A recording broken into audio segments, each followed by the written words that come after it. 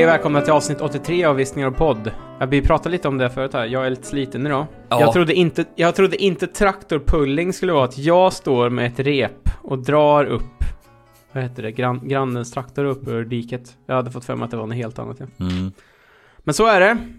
Hörru du. Jag är glad att du är här, för jag är glad att jag är här. Men det är ju också så här, förmiddagen ska vara att man ska vara så jävla alert och grejer. Men efter liksom ett jobbpass och ett traktorpulling så är man ju sliten alltså. Sliten i hjärnan. Jag brukar gå och lägga mig och sova en halvtimme vid den här tidpunkten annars på en vanlig arbetsdag. Så ja, det blir spännande att se hur det här går. Jag har lite allergier här också, så det känns som att hela världen är emot mig. Plus att jag inte fick några snaps från din traktorpulling. Så news to me, man. Jag tänker att det kan vara bra för dig också att få höra lite nyheter från mitt liv. Ja, faktiskt. Det är ju det. Du får ju den klassiska... Du får ju sammanfattning varje vecka när vi pratar så här. Men sen också i och med att du är min övervakare också. Så får du ju dag till dag. Men det kan det vara bra om jag har lite grejer som bara är för mig också. Du, vad tänkte jag på... Du nämnde förut här att du kanske ska gå på bio imorgon. Vad ska du säga? Jag ska se den The Köpmannen. Prata lite om den. Var det förra veckan eller? Ja, vi snackade lite för den hade ju premiär förra veckan och vi var lite om vi skulle gå och sett den, men vi sket ju det för vi gjorde andra saker. Det är Rob Savage film är det ju. Och jag vet inte om var den verkligen baserad på någonting med Stephen King eller bara någonting. Jo. Han skrev manus eller bara en, alltså för jag känner inte igen att Stephen King har skrivit en bok som heter The Köpmannen. Nej, baserad på en sån short story, så jag skulle inte få med om det här är en sån här klassisk, han auktionerar ut alla sina short stories. Så det är ju Rob Savage som har gjort den. Han gjorde ju den som kom för något år sedan som heter Dashcam, som var en sån fan footage-aktigt. Jag såg inte hela den och tyckte han var rätt kurvig, men han gjorde en helt okej sån. Han gjorde en Host, gjorde han ju. Just det. Den skräckisen som utspelar sig i ett Zoom-möte under den är jag tror jag snackade om den, men den är ju så extremt mycket tidsmarkörande. Den utspelar sig under pandemin, och så är det ju några kompisar som ska ha seans i Zoom-möte under pandemin då. Men jag tror också så här, den gjorde det bra, jag vet inte, så den var att den kändes så fruktansvärt autentisk Zoom-möte, så det står ju fallet på det. Men har man inte sett Host? Har du gjort det? Nej, jag har inte det. Nej. Det blir lite sådär suspension of disbelief. Sitta, dels då, jag tänker också, en seans kan man väl ändå ha att alla sitter i samma rum. Man ska väl åkalla andarna som är runt omkring en i en seans. Har jag fel, eller? Det är så jag tror jag brukar göra när jag leder när du har seans? Ja, när jag leder seans. Så att det blir lite sådär, hur liksom blir... Det måste ju bli någon slags kraft mellan de som är med i seansen, tänker jag. Hur blir den kraften genom internet? Alltså det beror på vad du får uppkoppling, känns som. Har du en god 1000 så tror jag nog att det kommer liksom... Då är det är ju som att öppna den här spökportalen i Ghostbusters 1 när han släpper ut allihopa. Det är bara en som har beamrat i himlen. Nej, men jag vet faktiskt inte. Nej, jag är lite det är svårt för dig att säga också som inte har gjort filmen kanske. Nej, jag har inte hostat någon digital seans än. Nej, men jag har inte sett den, men jag skulle kunna tänka mig att se den. Det är också det här... när man sitter framför en dator och det händer läskiga saker på datorn. Det finns ju ett bra knep då. Det är ju att man kan dra ur strömmen ur datorn. Ja, man kan också välja att inte vara med mer. Ja, men precis. Men det är ju det där. Vissa gånger så får man ju bara liksom släppa allt det där. Jag såg någon tweet, jag tror det var Grant Morrison som är en serieförfattare och sådär.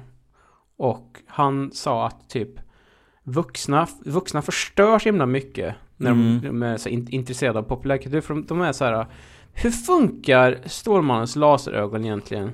Är det bara, alltså det är så här, man ska tänka, folk vill inte bara ha så häftig story och bra liksom action, utan de vill också veta liksom hur alltså Batmans grapple hook funkar. Vem fyller på däcken till Batmans Batmobil? Så jävla intressant. Ingen gör det för att det är påhitt liksom. Jag kan ju förstå han, men jag är ju också lite inne på det. Jag gillar ju ändå att veta liksom så jag gillar när ett universum är liksom bra uppbyggt, om du förstår mig. Alltså det är klart. Finns informationen Där. Ja, men det är ju samma där. Vem byggde Batcaven då? Det var också en sån klassisk. Gjorde han det själv, eller? Jag tror det var de tyskarna som var med i Breaking Bad som kom dit och byggde den faktiskt. Ja, men du vet vad jag menar liksom. För det blir ju samma där att jag skiter i vem som byggde Batcaven och det gör nästan alla andra. Däremot så är det någon som strösslar med att det var tyskarna i Breaking Bad kanon, då är det så här, nice, god detalj. Det är samma, börjar man gråta för mycket där, då får du den där Star Wars Episod 1 Midi-chlorian, så fan det heter, när Liam Neeson står på knä och ska liksom förklara DNA, rymd-DNA då, för en lille Anakin. Så då... Det hade varit mycket roligare om man får förklara hur man gjorde barn. En typ 8-åring. Superseriös scen när Liam Neeson ska förklara hur man gör barn för en 8-åring. Så 2 meter lång Liam Neeson. Så här pratar han. Vad är det för dialekt han har egentligen, Qui-Gon? Det låter som att han är irländsk. Okej, vi släpper det. För jag har gjort, det misstag har jag gjort för mig själv när det kommer till Star Wars. Nu har man ju fått mer Star Wars tack vare de här tv-serierna och allt. Och jag sitter ju och kommer på mig själv och sitter för mycket med att tänka så här, varför har de inte bara någon slags power suit här? Och hur blir det om liksom det blir hål på skrovet på en när de är ute och flyger i rymden liksom? Varför är det ljud i rymden? Alltså såna där grejer. Ju mer man tänker på Star Wars-universat så liksom, ju dummare blir man. Så att jag har verkligen försökt att inte tänka på det där. Star Wars är också fantasy. Alltså, ja, det är ju det.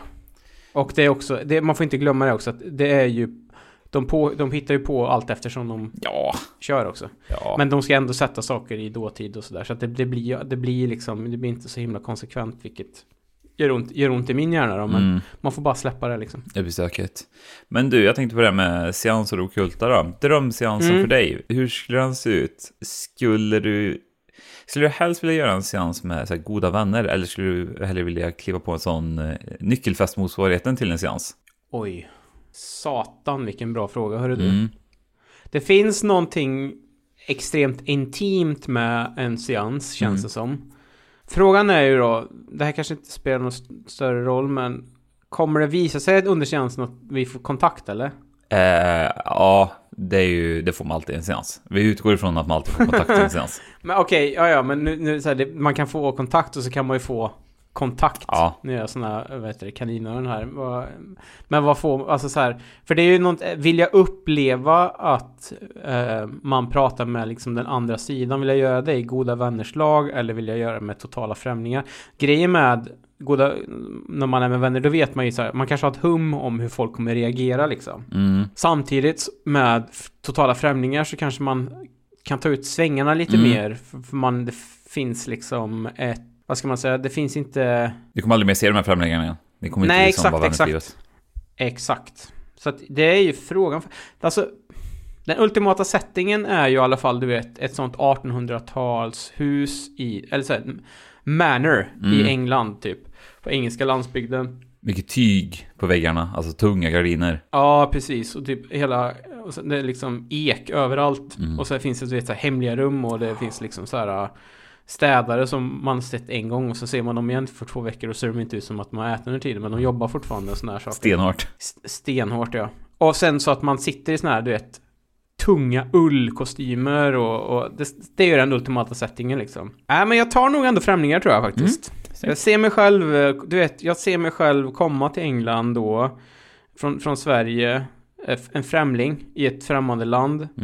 Kanske tjäna lite pengar på lite saker sådär, så att jag har ändå gjort mig ett namn i den engelska societeten här. Import-export. Precis, nu blir det världsbygge här, hörni. Och så får komma, så blir jag medbjuden, för jag har precis fått en ny bästa kompis där då. Och så blir jag medbjuden med han och hans syster när de ska ha en stor seans. Eller vad är skillnaden på seans och stor seans förresten? Stor seans är väl mer, då det är ju när jag står på scenen i Folkets hus här och liksom plockar ut folk i publiken. Jaha, nej, det är skit. Nej, men då blir det en vanlig seans, och så åker vi ut till deras typ så här släktgård någonstans. Och sen så öppnar vi porten till helvetet, och så blir alla dödade utom jag, som lägger ner sin verksamhet i England och åker över till och bygger ett nytt liv i USA, som har precis börjat komma igång då, kan man säga. Ja. Boston. Ja. Glöm aldrig att Boston var lite hetare än New York en stund. finns ju också, det finns en annan sån dum stad som, nu vet inte jag när den grundades, så jag är lite osäker på exakt hur den ligger i relation till vatten och sånt där, men då har ju den Buffalo har det också. Ja, det är lite mer upstate där. Kallt, det är en hård stad ser jag framför mig alltså. Dit vill man inte komma. Men jag tänker ju också att så här, taggen i filmen är ju också att jag tror ju att jag har liksom klarat mig undan allt det här och ska starta upp ett nytt liv i Boston, men ja, Stefan, djävulen eller en demonen följde ju efter mig till USA då. Fan, ja, men jag tycker om den lite. Om jag nitpickar lite så, okej, min dröm är ju så här då, att du inte åker till Boston utan du åker till Pittsburgh och blir så ledande inom stålindustrin där. Ja, men någonting sånt, att man liksom så här, man tar sig till amerikanska östkusten och så blir man liksom så här, man har ju liksom bagage från England och det går ju rykten också om vad som egentligen händer där, men man kommer till USA med en ganska god liksom ansenlig bunt pengar på fickan och liksom succén liksom fortsätter på ett sätt i USA, men folk ser att det är något fel på honom liksom så. Och ju äldre jag blir, desto mer tillbakadragen och smal blir jag också. Ja. Och till slut så, jag har ju byggt ett sånt superstort hus också på utkanten av stan som ingen liksom har satt sin fot i. Och sen så visar det sig att det är ju extremt hemsökt det där huset också. Sen det är också så här, i det här som du är framgångsrik, du skapar liksom ett stort kontaktnät, men du har ju fortfarande så här quirks som folk pratar om, så här, du vägrar installera el, så det är bara så här fotogenlampor överallt i huset där. Ja, precis. Jag är liksom så här, elen har kommit och liksom slagit till med det är riktigt hett, och den som inte har el, han är ju dum i huvudet. Men jag vägrar ju fortfarande liksom. Och det är ju det. Och det är också, du vet, en sån här klassisk sak att tjänstefolken jobbar bara 3-4 månader sedan, så det har varit en sån personalomsättning där också. Och de flesta tjänstefolkerna som har varit där vågar ju inte prata om vad som har hänt, och många flyttar sen också från staden, till exempel Pittsburgh och sådär, så att jag tar in mycket utifrån. Det är mycket så här att tyska och irländska, immigranter som tar jag in där. Liksom prey on the week då. För att jag vet ju om att så här, jag kan inte ta någon som har varit född och bott i USA för länge, för de har liksom de vet att det är inte okej det jag håller på med i huset liksom. Det tar ju också så här, immigranterna, det är större chans att få anställning om det är mor-dotter collab också som kommer in. För då vet jag också så här, det är så snabbt så här, men då litar de på varandra och behöver inte så här, skaffa sig vänner eller någonting, utan de kan börja bara direkt. Ja, precis, då bara kommer de in och sen så går det 2 månader så, och så liksom vaknar liksom mamman upp med en massa rivmärken i ansikten eller någonting. Jag tänker ju att källaren i alla fall ser ut som i slutscenen i remaken på Suspiria. Den sten och så mycket sådana saker som händer där nere. Har du lirat typ så Amnesia, Dark Descent, vad fan det heter? Då är det ju mycket. Är det den när man springer runt med en sån filmkamera och filmar eller? Nej, det är Outlast det. Är det Outlast det? Ja, men skitsamma, men det är så här. Alla de där källarna är ju, då är det ju så himla mycket så här labyrintliknande miljöer är ju. Det man vill ha är ju bara så här, jag går ner 3 trappor ner, så är det som ett sånt gigantiskt utrymme. Stort, stenigt. Det är som ett jävla det är som ett stort kalkbrott under huset. Det är ju som när är det Herkules som ska ha ihjäl minotauren i Odysseen eller? Ja. Då går väl han ner i en sån liksom labyrint. Det är ju där nere. Och vem vet? Det är inte helt omöjligt att det finns en minotaur där nere heller. Vi ska väl säga i allt det här också, så det här är inte någonting jag har valt. Jag var ju bara med på seansen och tog med mig det här hemska till USA, och det som sker i huset där, det är ju ingenting jag kan alltså jag råder ju inte över det på ett sätt. Sen kan jag ju så här, folk kommer ju kunna säga så här, men varför brände inte han bara ner huset och typ hängde sig eller någonting? Ja, men du vet ju hur folk är. De flesta tar inte liv av sig i första taget liksom. Nej, men det är galet också när det är så här, visar sig att det är det som är grejen också. Så här, du håller på så här, du dabbar, du doppar fötterna i det ockulta bara för att kunna skapa en egen minotaur som du har som en egen minotaur i källaren som vaktar någonting. Jag vet inte vad den vaktar ens. Nej. Det är alltså så här, det är fotogenlager. Ja. Det är den så här, riktigt svaga trian i den här filmserien. När det har blivit, vet, så här, när de recastar alla och gör en ny film bara på namnet. Då är det Minotaur-monstret typ Asylum-nivå på de effekterna liksom. Ja, men bra val av seans där. Jag kan bara säga avslutningsvis här nu då, är ju att vi funderar på om vi ska gå och kliva på Boogeyman här. Jag fan peppar den. Chris Messina som vi snackat om i Air är ju med. Och sen är det ju huvudrollen spelas ju av Sophie Thatcher som är hon har ju fått en breakout här med Yellow Jackets fick ju hon. Just det. När hon spelar unga Juliette Stiles. Juliette Lewis. Juliette Lewis, jag menar. Juliette Stiles.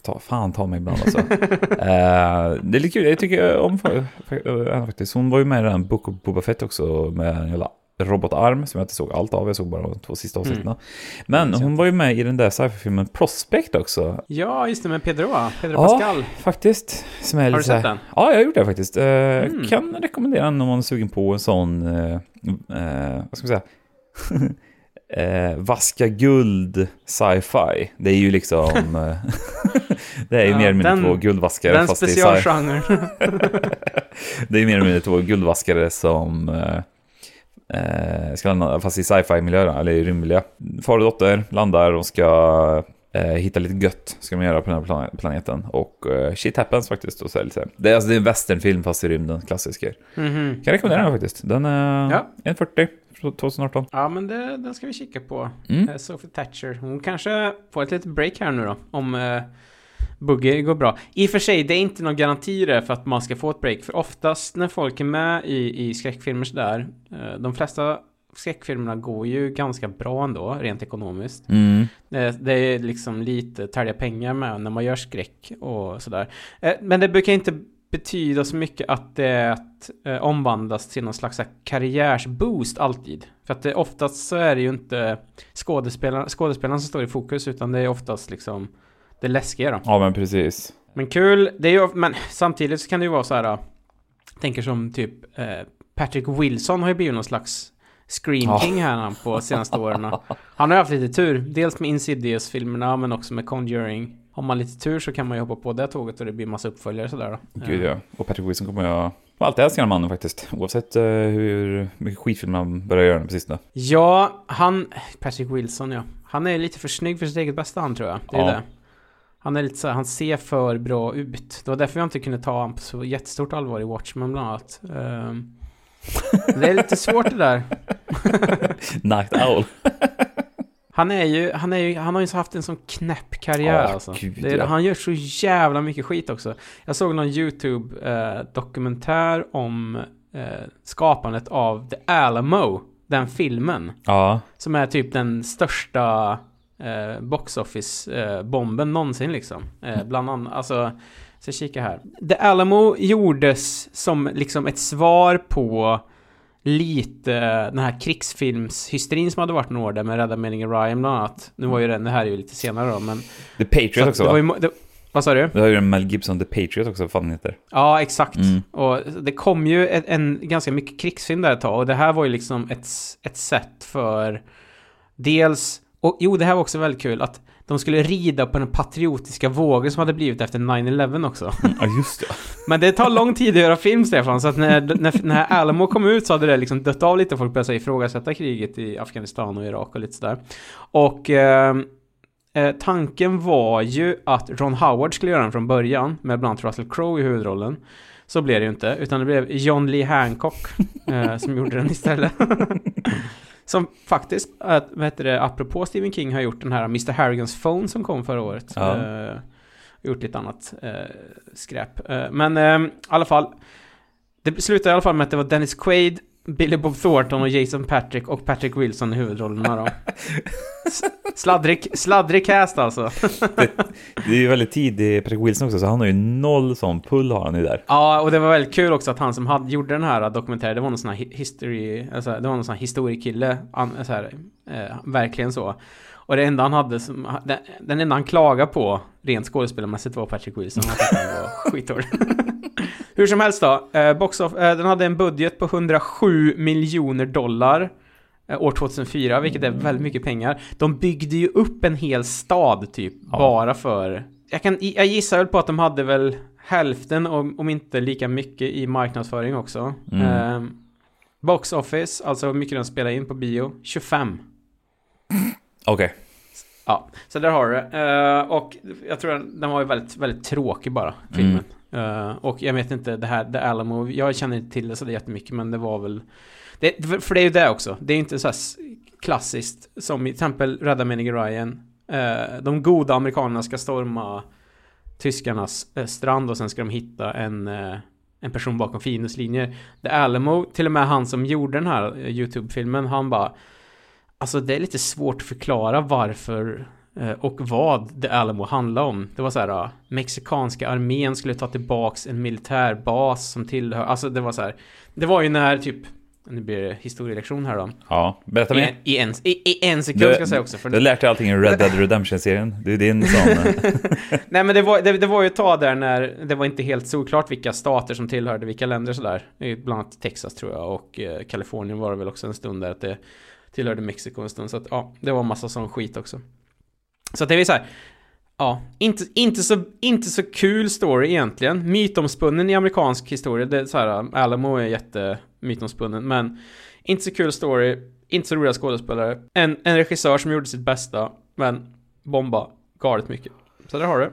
Ja. Och sen har ju Patrick Wilson gjort ännu mer bombs. Man har gjort bra grejer också, måste jag säga. Så att, men rätt så tajt in på typ Elmo, om man kollar ändå, så är det ju 2 filmer där han är väldigt, väldigt bra i, och det är ju den Hard Candy och sen en film jag pratar väldigt mycket om, det är ju Little Children. Han drar den back to back, så.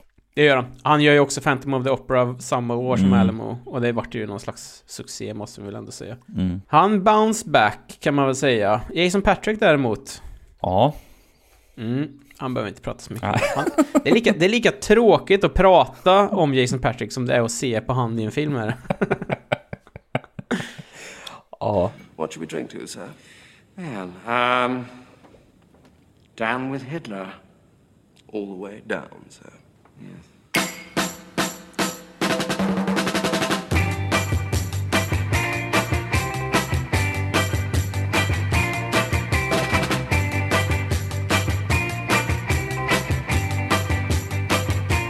Hörru du, din vecka då? Har du gjort det? Är det någon som har fått feber? Jag blev biten av en radioaktiv spindel, har jag fått. Och de enda krafterna är att jag kan hålla mig lite längre innan jag behöver gå på toa. Men jag gick ju och såg den här Across the Spider-Verse. Andra delen i den här tecknade Spindelmannen filmsviten. Med en Miles Morales som är liksom huvudkaraktär snarare än Peter Parker. Och gillar man ettan, då kommer man gilla tvåan. Så mycket kan jag säga. Det var en visuell fest.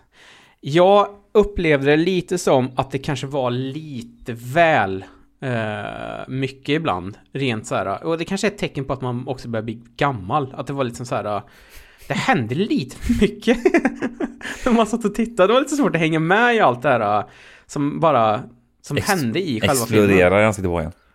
Ja, men det var så mycket färger och olika stilbrott och liksom så här.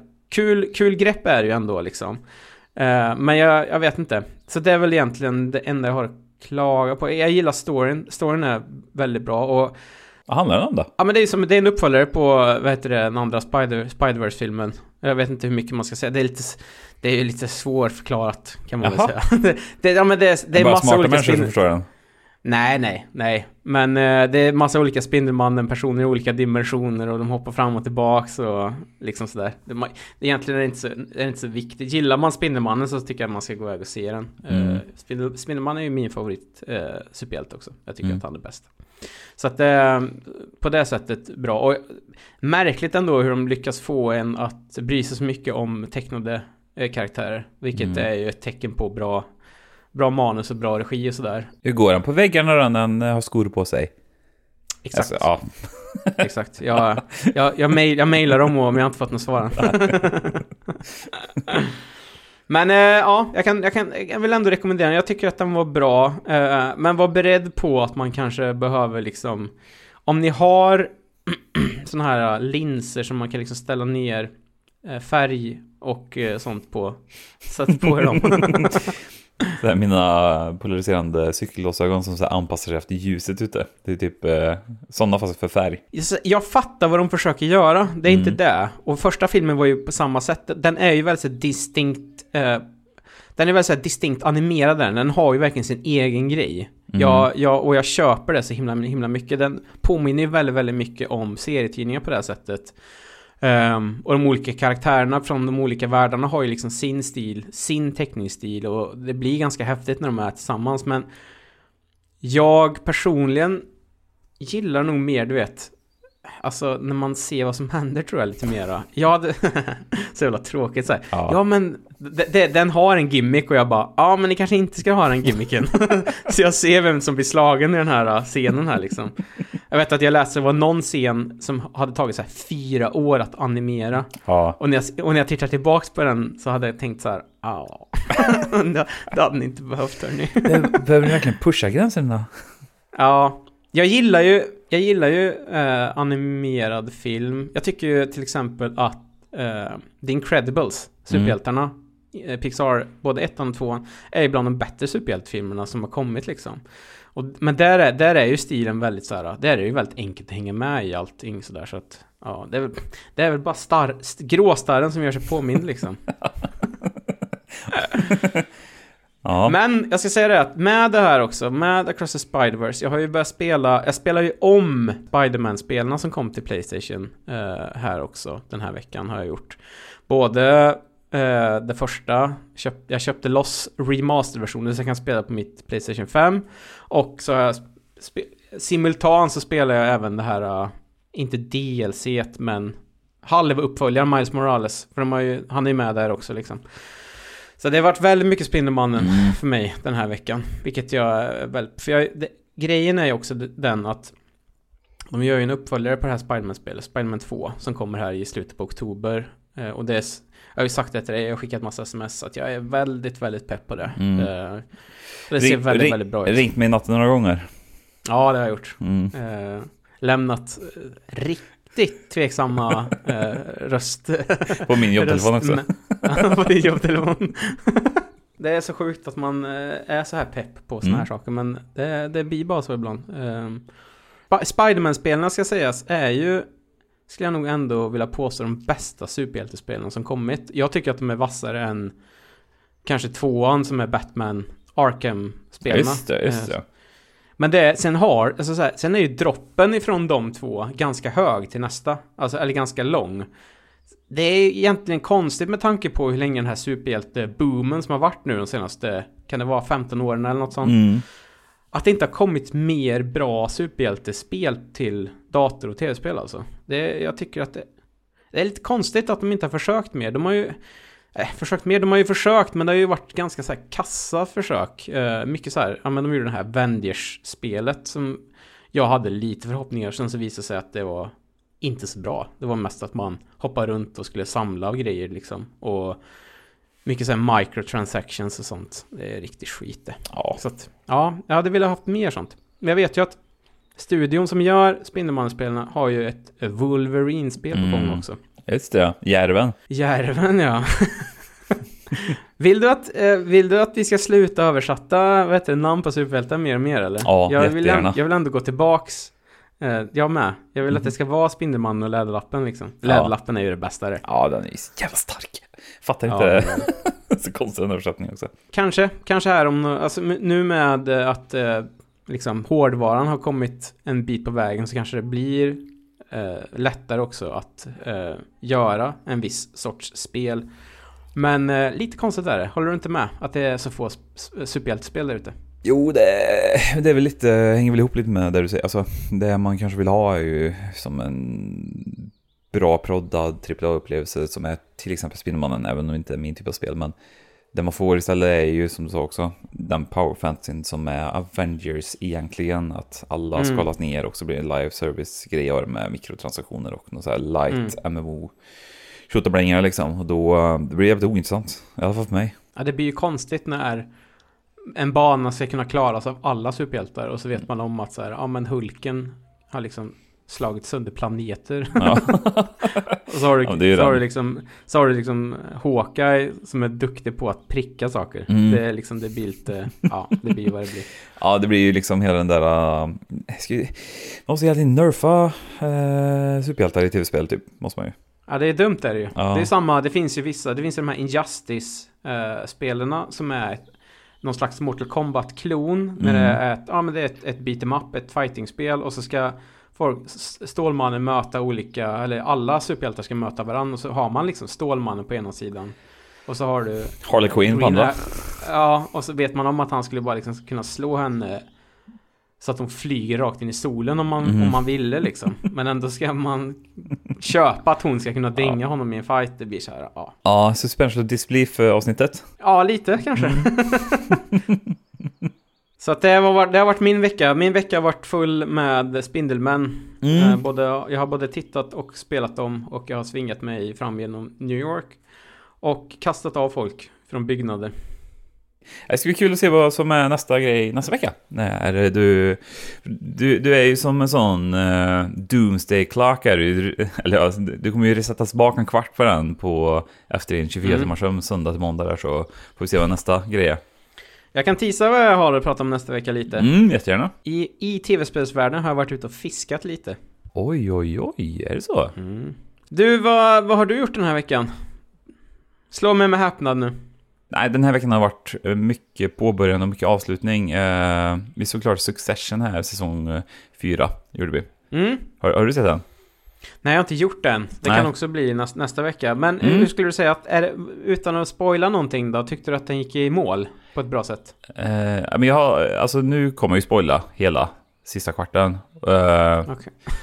För det är ju när Kendall tar på sig dräkten. Kendall. Ja, och så slår han Logan rakt i ansiktet. De gör ju upp om företaget med liksom Fist of Fury gör de ju. Det tyckte jag väl, då tog de det fan i mål. Effektivt som fan. Lite jätteospoilerfritt kan vi säga så här. Vi kommer kanske spoila lite nästa. Vart är du i den säsongen? Jag har inte börjat på den här, men jag kan det kanske blir helgens mål och se klart den där tycker jag. Serien, tänkte jag. Skit i solen. Sol har du nästan varje dag hela sommaren. Den finns kvar att göra den. Nej, men så jag tycker väl att jag var lite rädd att sista avsnittet skulle barka hän, men jag tycker det blev rätt bra avsnitt ändå faktiskt. Långt var det. Du snappade avsnittslängden till mig. 1.24. Ja, otroligt. Det funkar, det behövdes dock faktiskt för det här avsnittet också. Nej, de hade kunnat trimma en kvart, för det är en lång jävla scen där som jag tyckte var, som jag satt och kollade i telefonen bara för att det var så jävla tråkigt.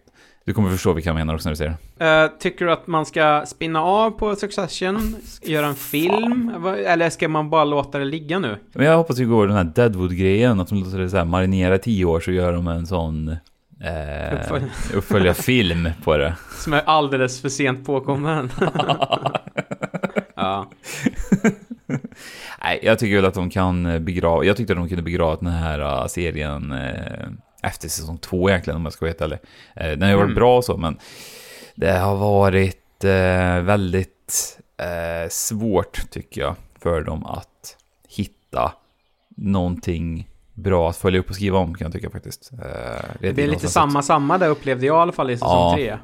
Att de, så här, de åker till ett ställe, hänger i ett rum, och så sitter några andra i ett annat rum, och sen är det olika konstellationer, och så bråkas det lite, och sen så åker man vidare. Alltså så här, man har kanske gjort det lite. Och det kanske var det också som... Alltså, många hade väl sett att den hade fortsatt. Den är ju så himla omsnackad, Succession. Jag tror de som gjort den insåg väl också som du, att så här, vi kan inte koka soppa på den här spiken allt för länge liksom. Det går inte det. Nej. Men samtidigt så här, ja, det är en bra serie, men jag tror också...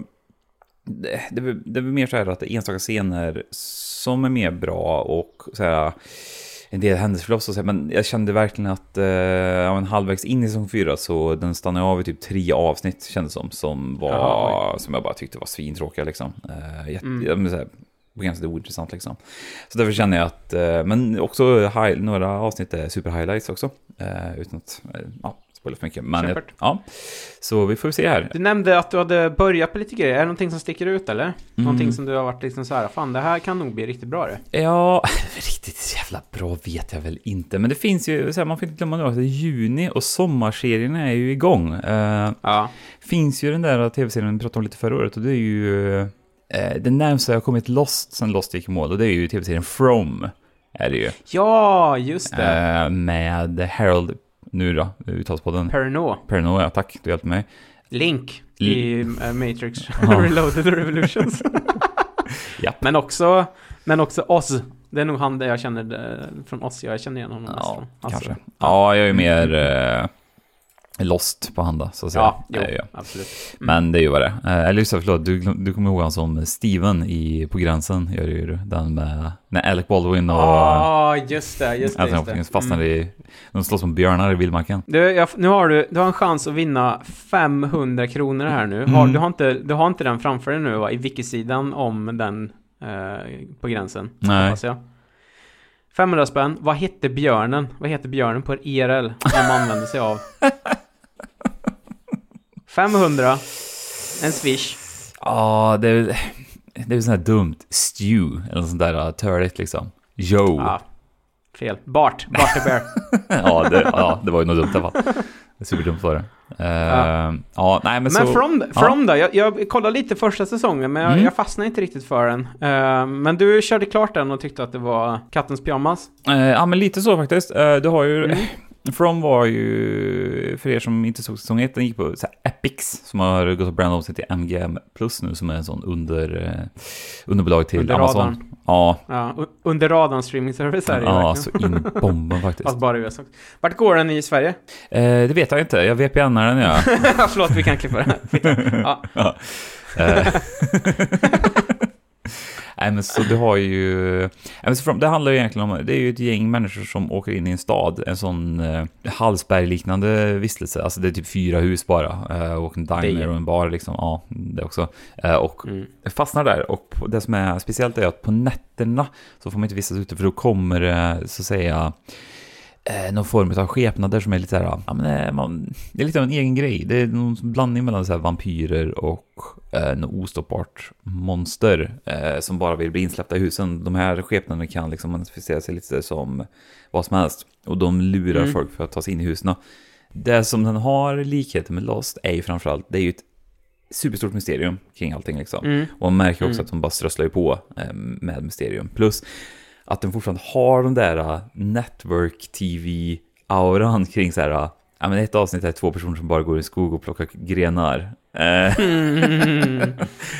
Det är så jävla allergisk mot oss. Du förstår vad jag menar när jag säger sådana typer. Ja. Walking Dead-syndromet också kallat. Ja, exakt. Så den har ju fortfarande den network-auran kring de där sakerna. Men den är så här, jag vet inte vad det är riktigt. Jag tror jag bara gillar sån här rätt bra jord. Dels så har de ett mysterium som jag är på tåget med. I den här liksom staden de sitter fast i så har de en del så här knappa quirks som jag tycker om väldigt mycket. En del rutiner och ritualer och framförallt så otroligt gory också faktiskt för att vara jättebra så här, som skräck-tv-serie. Skräck-tv-serie är ju någonting som aldrig har gått och blivit så här supersuccé liksom. Men just nu är det väl kanske det här är en av de bättre när det kommer till just skräck-tv-serier. Du har ju han också, Ian Bailey, som kanske är mest känd från Band of Brothers, är det väl? Det och Fight Club skulle jag nog säga. Han är Fight Club, ja. Jag glömde bort det. Men han är ju en väldigt liten roll där. Men han är ju en sån där som jag trodde skulle säga okej, nu kommer Ian Bailey-sans kommer komma här nu. Nej, händer väl inte riktigt för honom. Men, han har väldigt vackra ögon har han faktiskt. Ja, han är fin faktiskt. Jättefin kille. Han ser bra ut. Ja. Så han är skitbra här också. Nej, men så den säsong 2 är igång här nu. Så tror det ska vara 10 avsnitt. Avsnitt 8 kommer här helgen. Och goda sådana 45 minuters avsnitt. Perfekt. Det är bra det. Riktigt sommarserie låter det som också. Alltså det är ju, jag vet ju, jag drog ju om första avsnittet och somnade 2 gånger till det. Så det är ju en sån definition av sommarserie. Att man kan pausa och somna lite och sen så starta upp den då. Så om du som är vill sova lunch, då kan man dra på From och somna lite. Ja, det är bra. Det är sommarserie. Jag tänkte på en sak när det kommer till skräck och sådär. Du har ju dels American Horror Story. Gillar du det eller inte? Jag har sett typ så här 2 eller 3 säsonger, men det vart lite samma sak tyckte jag. Jag vet första säsongen tyckte jag om väldigt mycket faktiskt. Det är ju också så här alla säsonger. Det finns ju ganska många, över 10 nu tror jag. Ja, det är skitmånga. Och spin-off alla är ju... Ja, alla är mer eller mindre fristående också. Sen har du ju den här som jag bara hört bra grejer om, men inte hunnit se. Channel Zero, som gick här mellan... vad heter det? Kan det vara mellan 2016 och 2018? Har du sett den? Nej, jag har faktiskt inte gjort det. Jag glömde helt bort den gjorde. Och den gick ju på någon streamingtjänst där i Sverige. Jag får att den fanns på typ så här HBO Nordic hade den, vet jag länge. Ja. Så jag hade den på en sån watchlist, men glömde helt bort den. Jag har bara hört bra grejer om den. 6 avsnitt per säsong. Också fristående anthology liksom. Ja, kan vara något. Apropå Anthology också. Black Mirror kommer ju snart tillbaka också. Ja, 15 juni va? 15 juni kommer ju 5 nya avsnitt. Är du pepp eller? Ja, men jag är pepp. Ja, det ska bli kul faktiskt. Jag gummade igenom en trailer och såg att det var typ så här... Jag fanns lite godis där. Speciellt nu också i och med att de har gjort en sån tie-in marketing med Apple. Med deras Apple Vision Pro här också. För att sprida på ytterligare att... Det känns som att man lever i en Black Mirror-värld. Apple släppte sitt AR-VR-headset här i veckan. Så det vad det skulle kosta, eller? Ja. $3,500. Måste du punga ut för ett sånt? Är sugen? Nästa år du fyller 40, för då kanske du får ett då. Nej, det är inte nästa år. Det var någon som skrev mycket så här att jag har sett saker som folk har gjort på internet och jag berättar om det här, märker jag. Men det var någon som skrev så här: det här kommer verkligen revolutionera industrin för sörjande polispappor i tv-serier och filmer som vill återuppleva sina så här döda barn och partners. Minority Report-grejen. Exakt. Man fick verkligen den känslan. Det var väldigt kul att läsa. Nu blir det lite så här teknologipodd här nu, men det var väldigt kul att läsa vad folk hade för reaktioner när de släppte den här. De fick väldigt mycket skit. Så. Det är väldigt kul, för det var väldigt mycket så okej, så att du ska sitta hemma då i soffan och kolla på gamla minnen i ett VR-headset som något så här supermob-offer. Och en av funktionerna i det här headsetet var ju också att du kan ju liksom sitta i soffan, så kan du liksom vrida på en liten ratt där uppe, och med den så kan du också du kan välja att så här, sitta vid en strand till exempel. Alltså så här, du väljer så här, och så kan du välja hur mycket strand och natur du får omkring dig med den här ratten. Och sen så har du en gigantisk digital skärm framför dig liksom, som du kollar på film och sådär. Alltså så här, för min egen del så är det ju intressant om det blir ett roligt sätt att kolla på film på. Hänger du med? Bara ha ett AR-VR-headset hemma som man gör saker som man gör på datorn och sånt där, det intresserar mig inte så där särskilt mycket, för jag har en dator till det liksom. Men bara, det hade varit kul om det var ett coolt sätt att se på film på. Att man liksom sätter på det headsetet och så är det som att man sitter och får en sån gigantisk skärm hemma istället för en ganska stor TV. Det är 65 OLED du har hemma. Men det hade varit kul att fått en, liksom, du vet, en sån bauta-skärm och att det också ser bra ut i den här liksom, VR-världen eller så. Men förutom det så, alltså så här, vilken klassmarkör ändå att kunna lägga ut 35 000 på ett jävla headset alltså. Det är så sinnessjukt alltså.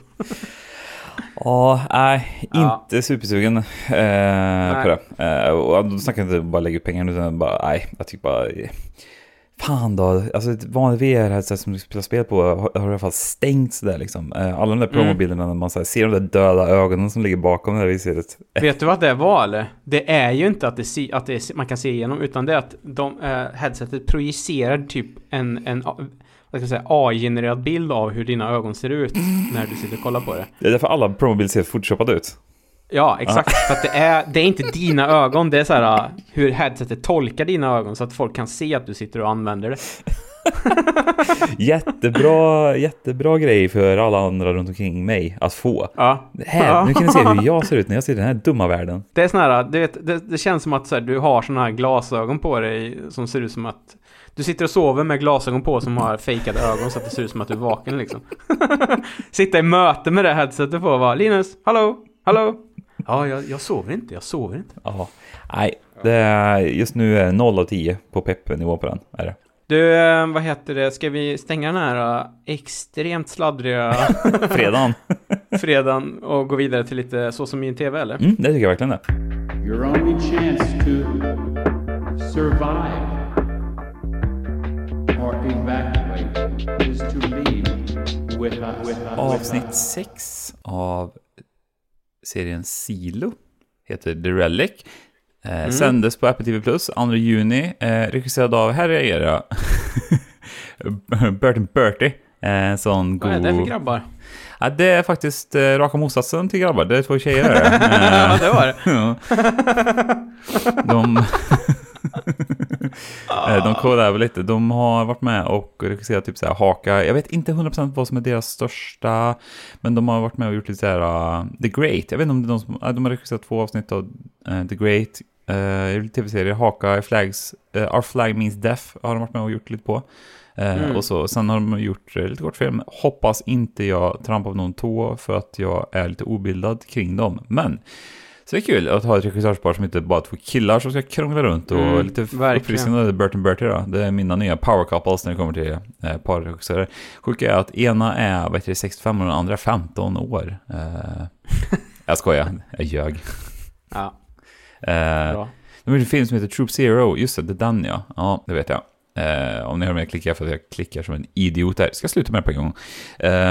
Som vanligt är det Hugh Howey och Graham Jost som står bakom, men så är Eric Avelino som varit med här och skrivit. Avsnittet är 51 minuter långt och ja, vad ska man säga? Ja. Mycket flashbacks i avsnittet. Jag gillar för fan skrot George alltså. Jag tror inte släpper taget om honom. Ja. Ferdinand Kingsley. Han var en riktig player verkar det som. Ja. Och med det menar jag att han har haft 2 partners som vet om. Han är ju Silons enda solovårare, han är lite. Ja, det är lite den känslan fick man faktiskt. Vi kan väl säga att det börjar väl lite med att de går till George Trumbles. Eller nej, inte George Trumbull, men det går till Mörda Trumbles lägenhet i alla fall. För att kolla, och då hittar de en sån Pez.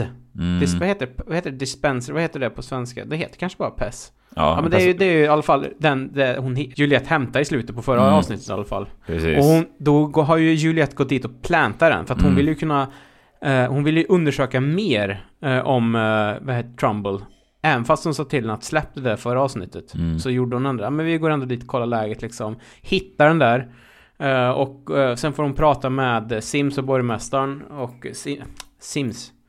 Sims han är trött på Juliette det här avsnittet. Alltså, sekund 1 också han är trött på henne. Och de bara så här, men nu får du faktiskt släppa det. Och du får inte ha såna här saker längre än 12 timmar också. Det är förbjudet. Hon bara, men det är inte, det bara blev så här. Och jag ville bara det för att vi ska undersöka. Och det är väl okej, säger hon. Nej, det är det ju inte. Borgmästaren så sjuk ut också. Vad var det tror vi? Ja, men vi introducerade nu kommer det sladder för nu hoppar vi lite. Vi var intresserade för någonting som kallas för The Syndrome, och det är ju en sjukdom som vi inte har sett tidigare, och då är det ju att hennes nya vice-sheriff där, Paul Billings. Ja, precis. Han leder ju någonting som heter The Syndrome, så det är frågan om det kanske är att borgmästaren eller Tim Robbins också har någonting på G där. För att det var ju väldigt viktigt.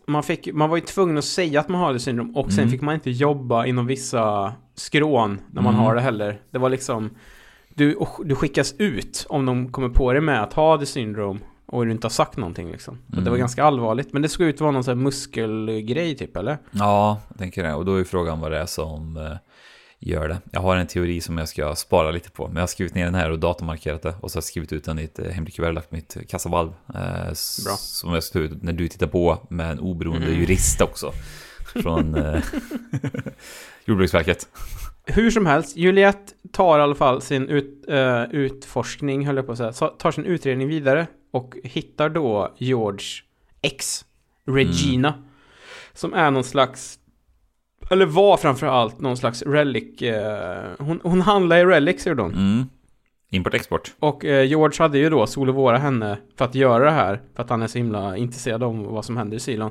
Och anledningen till att han just valde henne, det var ju att hon hade en så himla stor släkt. Hon kunde... Det var ett enklare sätt att gömma sig bakom det hon höll på med. I och med att hon... Jag fick det av min kusin. Jag fick det av min farbror. Eller såna här grejer. Jag tror man sån relic-målvakt i Ceylon. Jag kan säga så här. Det här med relics... Ibland känns det som... Alltså de är väldigt så här noggranna med att man får inte ha några sådana. Ja. Men sen så är det lite så här... Ibland får man det. Och de är så här registrerade och harmlösa, tänker jag väl. Så är det, ja. Men vad är det som gör en relic harmlös och inte då? Jag tänker väl att det kanske är om den ger för mycket information om vad som hände innan det stora upploppet. Då känns väl som att de bedömer den som lite farlig. Vi får ju se en extremt farlig relic sen i slutet. Den tänker jag väl, den faller under kategorin olaglig relic. Medan en trasig klocka, den är väl laglig. För det är inte, alltså alla ser ju att det är en klocka liksom. Får jag också se i flashbacken att Juliette har lagat klockan till George. Så det var ju liksom lite deras grejer där också. Påminn mig, vad var det man fick se i slutet? Vilken relic var det som var farlig? Du tänkte på då? Det visar sig att Regina är ju också en informatör. Det var ju hon som hade angett George. Och det var ju hon som hade löst fram hårddisken till honom. Ja, just det. Det George hade gjort tillbaka då. Han hade inte stått vara så mycket där. Utan då hade ju han ju bustat tillbaka på någon form av så här extremt hemlig relic som har gått lite i arv i hans familj. Om det var typ så här hans moster och sån skit hade fått. Och då går ju Regina med på att ge den till Julietta.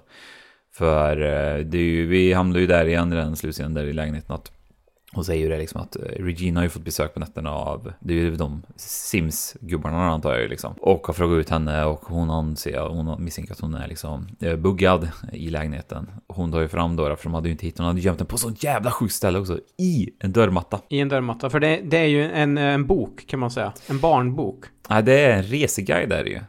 För barn. Ja, var det så mycket för barn? Ja, kanske. Du hade ju kunnat läsa den och ändå känt att den gav något. Ja, absolut. Ja. Men det var väl över staten Wisconsin som jag inte minns fel. Georgia som i Georgia. Skrotgeorge. Ja, exakt. Och där i då får ju Juliet se liksom så här, hon får ju se hav. Hon får ju se... Alltså det är så kul för då tar de verkligen, du vet så här... Det som symboliserar jordens underverk så mycket. Så här, fina forsar, folk som paddlar kajak, fick sin delfin, ja. Bild på en snäcka. Framförallt det som nog blir mest mindfuck för henne var väl det vidsträckta havet som var liksom. Precis. Hon vart ju jättechockad där. Verkligen. Det som det följdes upp med, som jag tyckte också var, bortsett från den mindfucken med, för henne då, du och jag vet ju typ att det finns hav. Då det slår en lite också att det som väcker mig, min fråga är ju så här: okej, varför är det så farligt för dem att veta att det har funnits hav? För de ser ju ändå ut och vet att jorden är förstörd.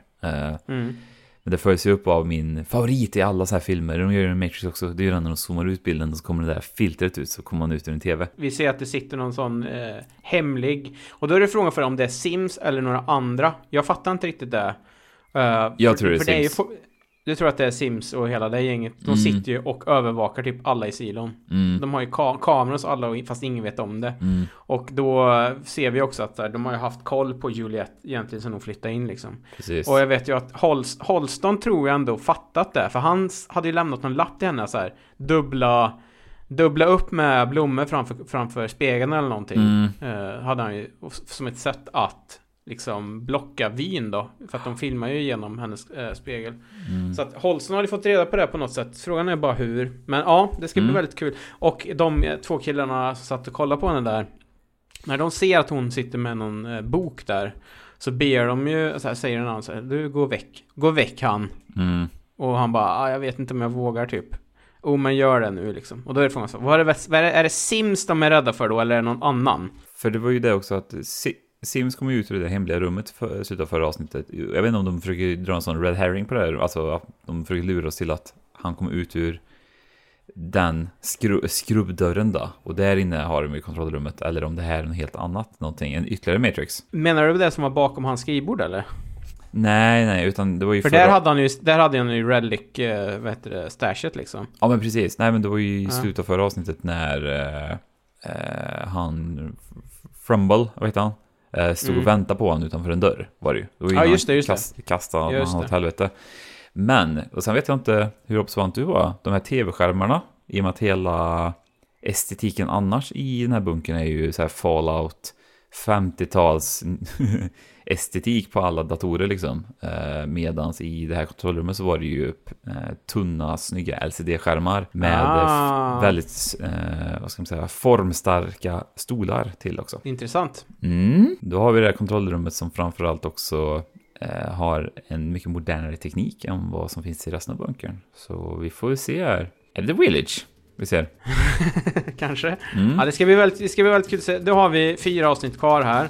Jag hoppas att vi går i mål. Det händer ju mycket mer i det här avsnittet såklart. Men jag tror att vi försöker gå vidare här så att vi kan foka på nästa vecka istället. Det är inte alls för att inte jag har tagit så mycket anteckningar den här veckan eller så. Det har ingenting med det att göra, hörni. Utan vi säger att det var de stora punkterna här för det var det också. Och sen så kan vi sätta punkt för veckans avsnitt av både Så som en TV men även framförallt Vixning och podd.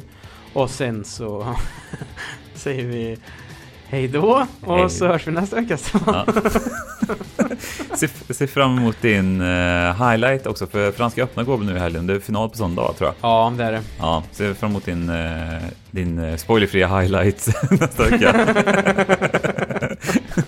Det är bra. Ja. Tack för att ni lyssnar och att ni orkar med här, hörni. Ibland är det svårt, det förstår vi också. Jag vill bara säga en sista grej. De som lyssnar på det här har ju samma upplevelse som du hade av Spider-Verse 2. Ja. Välskrivna karaktärer, men det är för mycket. Ja, ha det bra. Hej. Ha det, hej.